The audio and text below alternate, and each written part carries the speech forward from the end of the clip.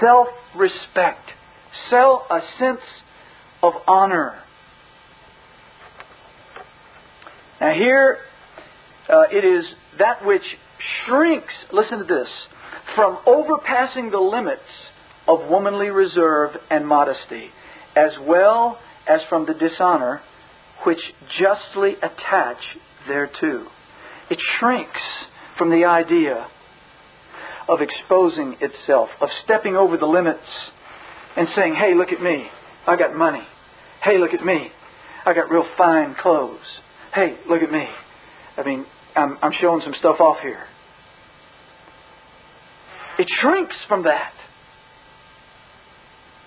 That's a Christian attitude. It doesn't mean walking around with a long face and going, oh, we're just all stinking, wretched, miserable sinners. That's all we are. That's all we can think. And let's walk around with a glum look. No. What it means is we're the children of God.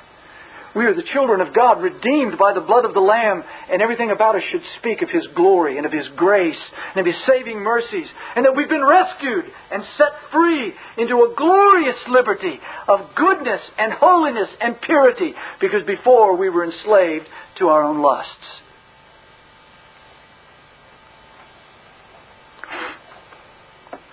This is the idea then that shrinks from stepping over the line of womanly reserve and shrinking from the dishonor.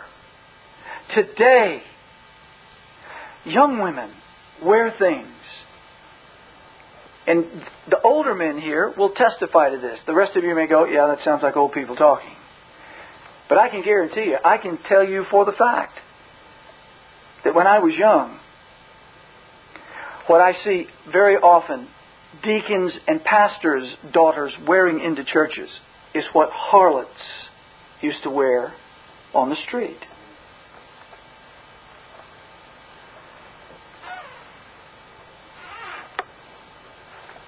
Mini skirts and fishnets are not proper in the house of God. They are for those who are advertising their wares. God's children advertise their Savior.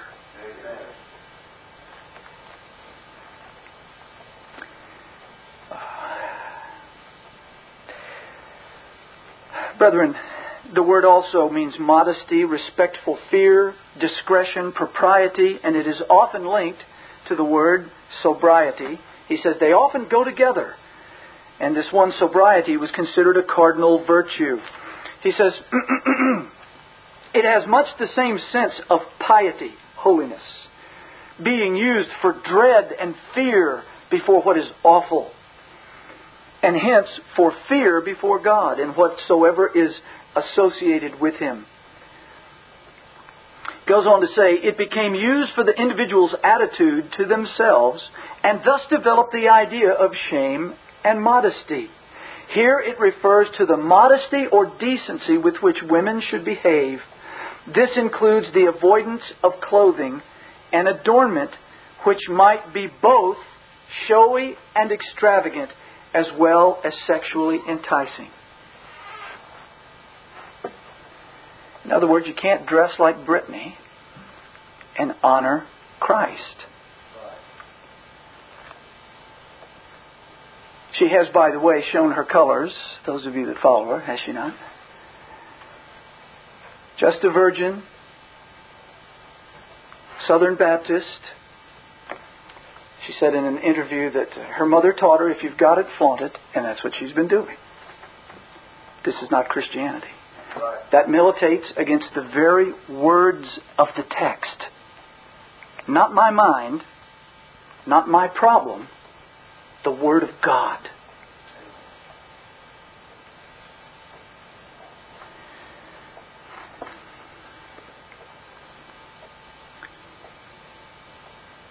William Hendrickson, who at one time lived in your area, you folks from Michigan, says this word means a sense of shame, a shrinking from trespassing the boundaries of propriety. We wouldn't want to do that. Today it's like, sure, do it. Do it as much as you can. Do it as much as you want to. It's the very opposite of the words chosen by the Spirit of God. Now, the word sobriety is an interesting one. I will press on a little bit. I will try to move a little more quickly. The next word that we have here, sobriety, shamefacedness and sobriety. One commentator says, we have rendered good sense. It means literally soundness of mind. Sane. In getting dressed for church, Hendrickson says, women must practice sanity. They must dress in sensible attire. They must not try to show off, to be all the rage, wearing flashy apparel so as to make others jealous of them. The robe must be expressive of inner modesty and of a sane outlook on life, the outlook of a Christian. Those who have been saved from the darkness of this world. And they have self-control. Describing a life characterized by balance and self-control, which is linked to the Christ event and the change of life which faith in Christ produces. Let me say that again. This is a word that describes a life characterized by balance and self-control, which is linked to the Christ event and the change of life which faith in Christ produces. In other words, if we're truly Christians, we have been changed. We are new creatures in Christ. We think differently because we are now thinking according to the Word of God instead of thinking according to what necessarily the daily newspaper or the evening news tells us. Now, I'm not saying if you ever read the newspaper that you hear the daily news that you're sinning in and of itself. What I'm saying is that who's the voice of authority for you? Brethren, I'm having to deal with parents over and over and over again that call me and say, we've tried to raise our children in modesty, and their friends tell them, what's the matter with you? You look funny. Why do you wear these long dresses? Why don't you wear this and why don't you wear that? And the children leave home thinking that their parents are strange and bizarre. When, friends, what Hollywood is telling you is normal is strange, bizarre, perverted, and anti-Christian. But that's what's telling your children what's normal.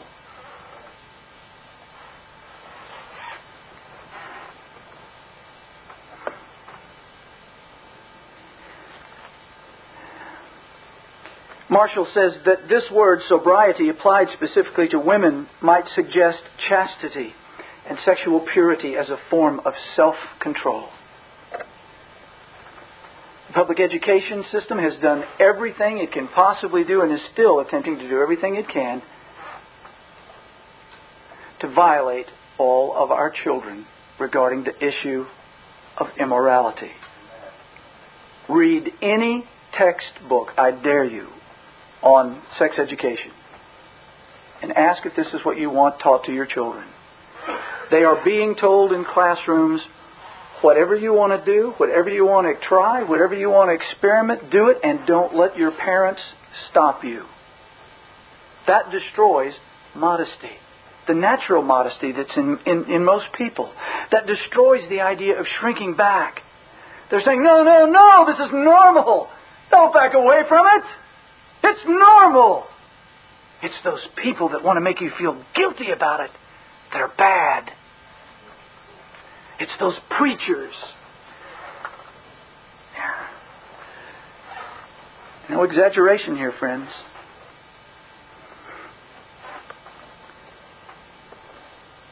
The very idea, you adults, I would not say this to the younger people, but to the adults, you ought to read Wendy Shalit's book, The Return to Modesty. She's a young Jewish woman. The book is very hard to read, not because it is difficult grammar, because of the grossness that she has to go through to explain what has happened to our society. But she begins with the fact that her mother and father let her opt out of the sex ed classes at her school, and that was one of the things that preserved her and helped her begin to understand the concept of modesty. And this is not a person who's professing to be a Christian. She understands that modesty is not simply a matter of clothing, but a matter of the way you live, a matter of the way you think, a matter of being pure and having self-control to say, no, I don't care if everyone else is doing this. I will be pure and I will be a virgin until such time as my godly Father gives me to a godly man.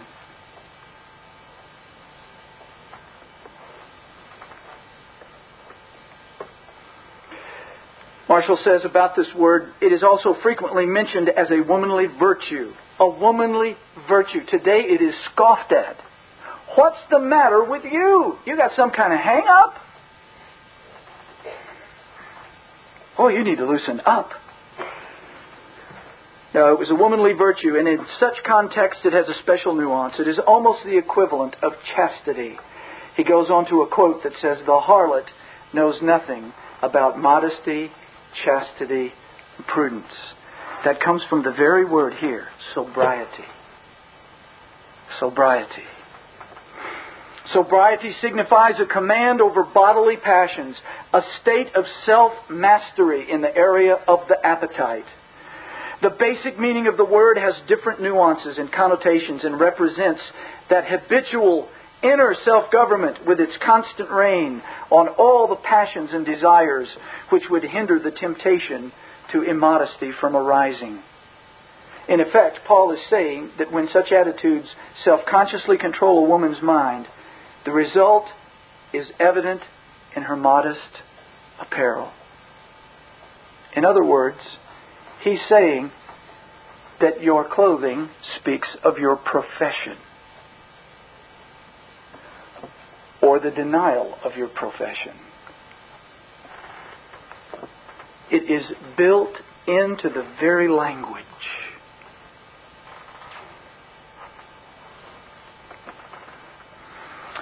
I will skip over a few others as the hour grows late. Kelly says in his book, The Pastoral Epistles, while his remarks conform broadly to the conventional diatribe against female extravagance, what is probably foremost in his mind is the impropriety of women exploiting their physical charms on such occasions, and also the emotional disturbance they are liable to cause their male fellow worshippers. Now that's bold for a commentary, folks. That's not a sermon coming out of Charles Spurgeon. This is a commentary on the two words, shamefacedness and sobriety. What's his point? When we come together, our focus is not lust. That's what we've been saved from. Our focus is the Holy Lord Jesus Christ, the King of Kings, the Lord of Lords, the Alpha and the Omega, the beginning and the end, the first and the last, the Holy Redeemer of His children. And He, as the Holy, Holy, Holy, the thrice holy God, saves His people and makes them holy. When they gather together to worship and adore them, it should be a small earthly microcosm of what's going on in heaven. When the saints and the angels are surrounding their God, glorious in holiness and magnifying Him, He is the main attraction. And that's the whole point, is that those who have new hearts should be coming together and worshiping and adoring the Lord, not showing themselves off. That is embedded in the Word. And it doesn't simply mean immoral, sensual clothing. It means gaudy, rich, luxurious clothing. Now, I'm not saying that we all need to put on sackcloth and ashes and show up next week, with our faces long. No.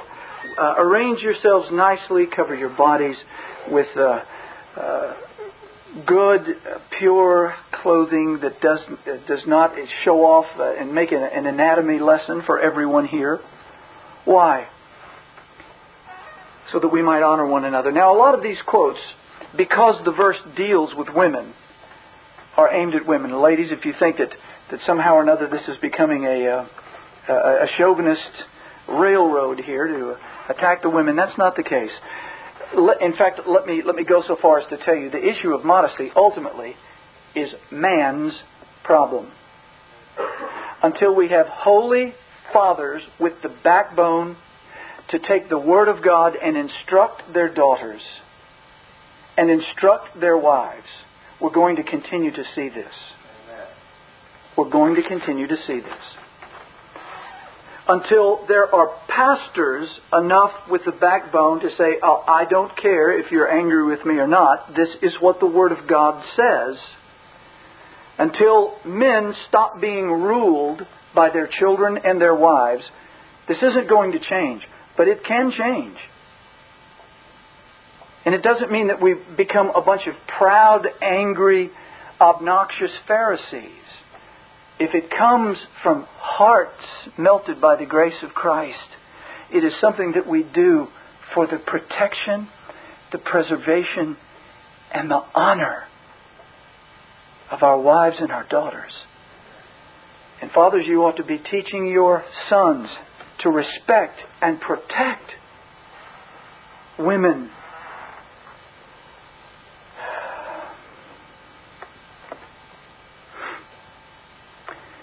I will give you a personal anecdote. And I called a man who, by the way, is from Grand Rapids, Michigan. He called me year before last when my booklet first came out. And he said, "Do you believe this down here at your church?" And I said, "Yes." He said, "Well, I'll have my wife start looking to see what the economy is down there to consider our moving down there." Now, stop and think about the impact of that statement. What's he saying? I'm looking everywhere to find a place where I can raise my daughters in purity, and I cannot find it in the churches in a town that's got churches on every corner. And I'm hearing that from people in Texas. And I'm hearing that from people in Florida. And I'm hearing that from people in various places all over this country. This particular gentleman, and I especially would like for you men to hear this, and then you ladies to take this in, because there's something in it for both of you. This gentleman was beginning to become so concerned. He had 3 daughters. And he was trying to raise them with modesty and in modest, chaste apparel. And his daughters were, of course, feeling like big pink elephants, because none of the young ladies in their assembly were wearing those kind of clothes, and they were wearing very immodest clothing. And he was beginning to feel the pressure of this and began to wrestle. He was going to a church, I will not mention the name. It is well known in certain circles. Very well known pastors, men that have worldwide preaching and teaching ministries.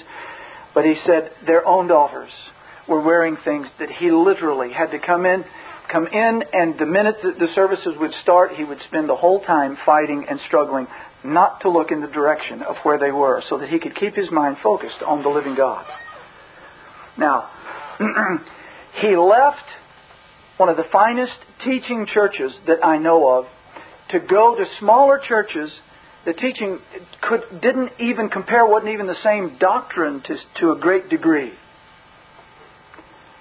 And he came out. He said that they were, however, very modest. He said he came out, he got in the car with his wife, and he looked at her and he said, "Something just happened." And she said, "What?" And he said, "Something that hasn't happened in a long time." And she said, "What?" She said, "I just spent an hour and a half worshiping God without distraction." He said, "I didn't realize how much I had to start struggling. And that so much of the time I wrestled with this." This is not old men's problem. This is young men's problem as well. Counseling I've done over the years, men wrestle with this daily. Ladies, what you wear when you come to the worship of God is important. This is exactly what he's telling you the words mean. Listen again. What is probably foremost in his mind is the impropriety of women exploiting their physical charms on such occasions, and also the emotional disturbance they are liable to cause their male fellow worshipers. Now, do men have a responsibility in this? Absolutely. They need to learn to guard their eyes. They need to learn to guard their hearts. They need to do exactly what the Scripture says and treat the younger women as sisters, not babes, and to treat the older women as mothers. This is exactly what the Scriptures teach us. That means if I'm treating these younger sisters like sisters, then I'm not trying to take advantage of them. A good brother is going to protect them. And I'm not going to sit and have the wrong kind of ideas about the older women. I'm going to love them as mothers in purity and wholesomeness.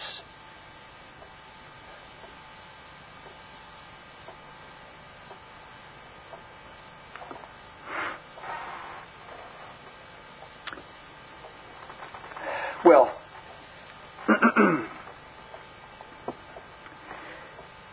brethren, the hope that I have is very real. I believe with all of my heart, if God will raise up a generation of men,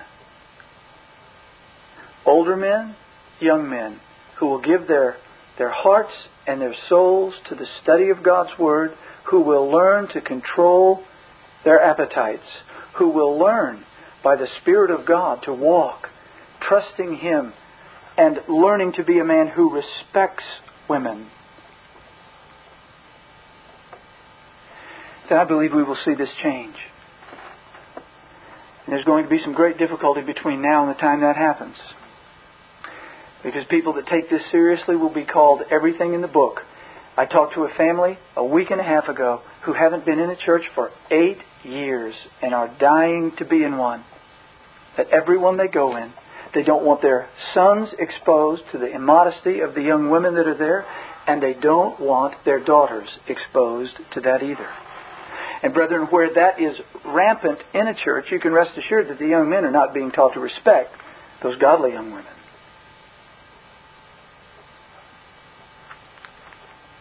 This is to be to the glory of the Lord Jesus Christ. We will take up the issues of sensuality and ostentation and the issues of worship and daily life another time. Let me close with these few things. Number one, let us define then modesty after looking at all of these words. When Paul says, in like manner also that women adorn themselves in modest apparel, with shamefacedness and sobriety, not with broided hair or gold or pearl or costly array, but that which becometh women professing godliness with good works, then we can take those words and we can make a definition from that. This is that definition. Christian modesty is the inner self-government. The inner self-government rooted in a proper understanding of one's self before God, which outwardly displays itself in humility and purity from a genuine love for Jesus Christ, rather than in self-glorification or self-advertisement.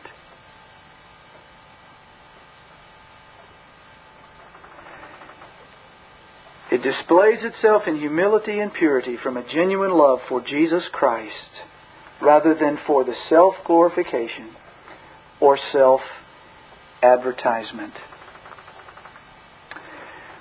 Friends, this is serious.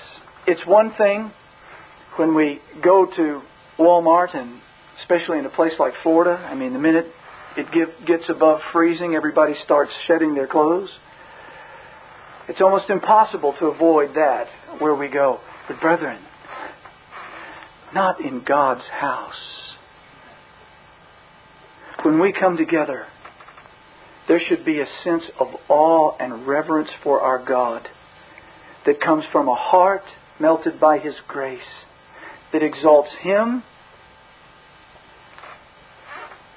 and encourages and edifies one another rather than disturbs.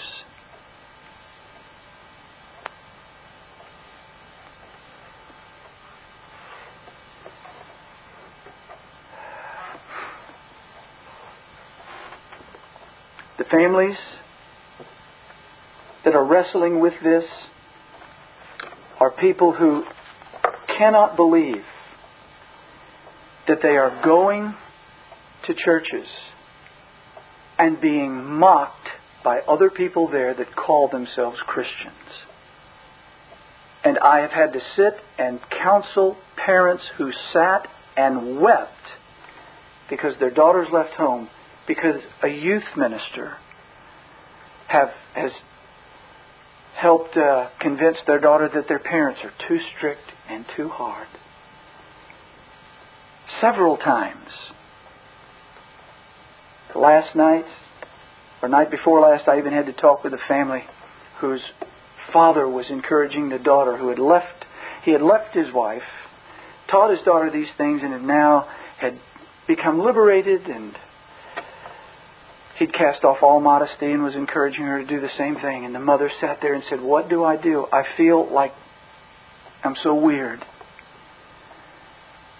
It's one thing for the world to think we're odd.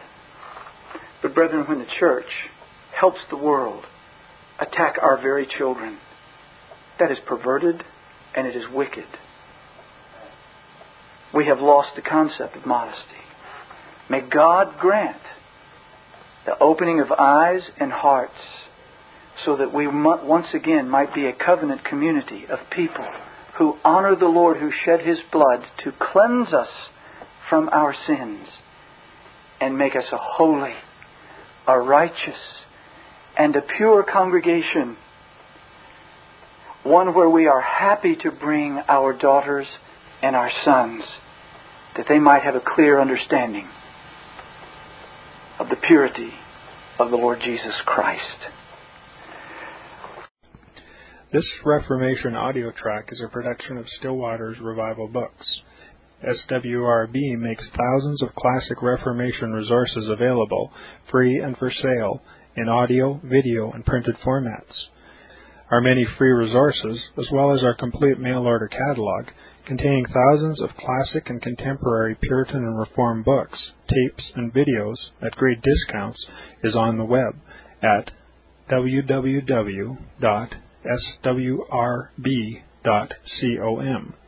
We can also be reached by email at swrb@swrb.com, by phone at 780-450-3730, by fax at 780-468-1096, or by mail at 4710-37A Avenue, Edmonton, that's Edmonton, Alberta, abbreviated capital A, capital B, Canada, T6L3T5. You may also request a free printed catalog. And remember that John Calvin, in defending the Reformation's regulative principle of worship, or what is sometimes called the scriptural law of worship, commenting on the words of God, "which I commanded them not, neither came into my heart," from his commentary on Jeremiah 7:31, writes, "God here cuts off from men every occasion for making evasions, since He condemns by this one phrase, 'I have not commanded them,' whatever the Jews devised. There is then no other argument needed to condemn superstitions than that they are not commanded by God.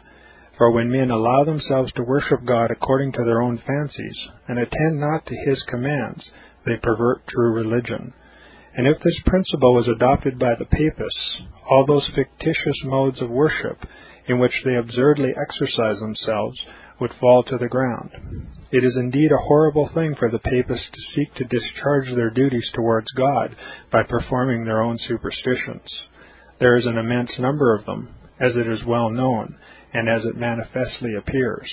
Were they to admit this principle, that we cannot rightly worship God except by obeying His word, they would be delivered from their deep abyss of error. The prophet's words, then, are very important, when he says that God had commanded no such thing, and that it never came to his mind, as though he had said that men assume too much wisdom when they devise what He never required, nay, what He never knew.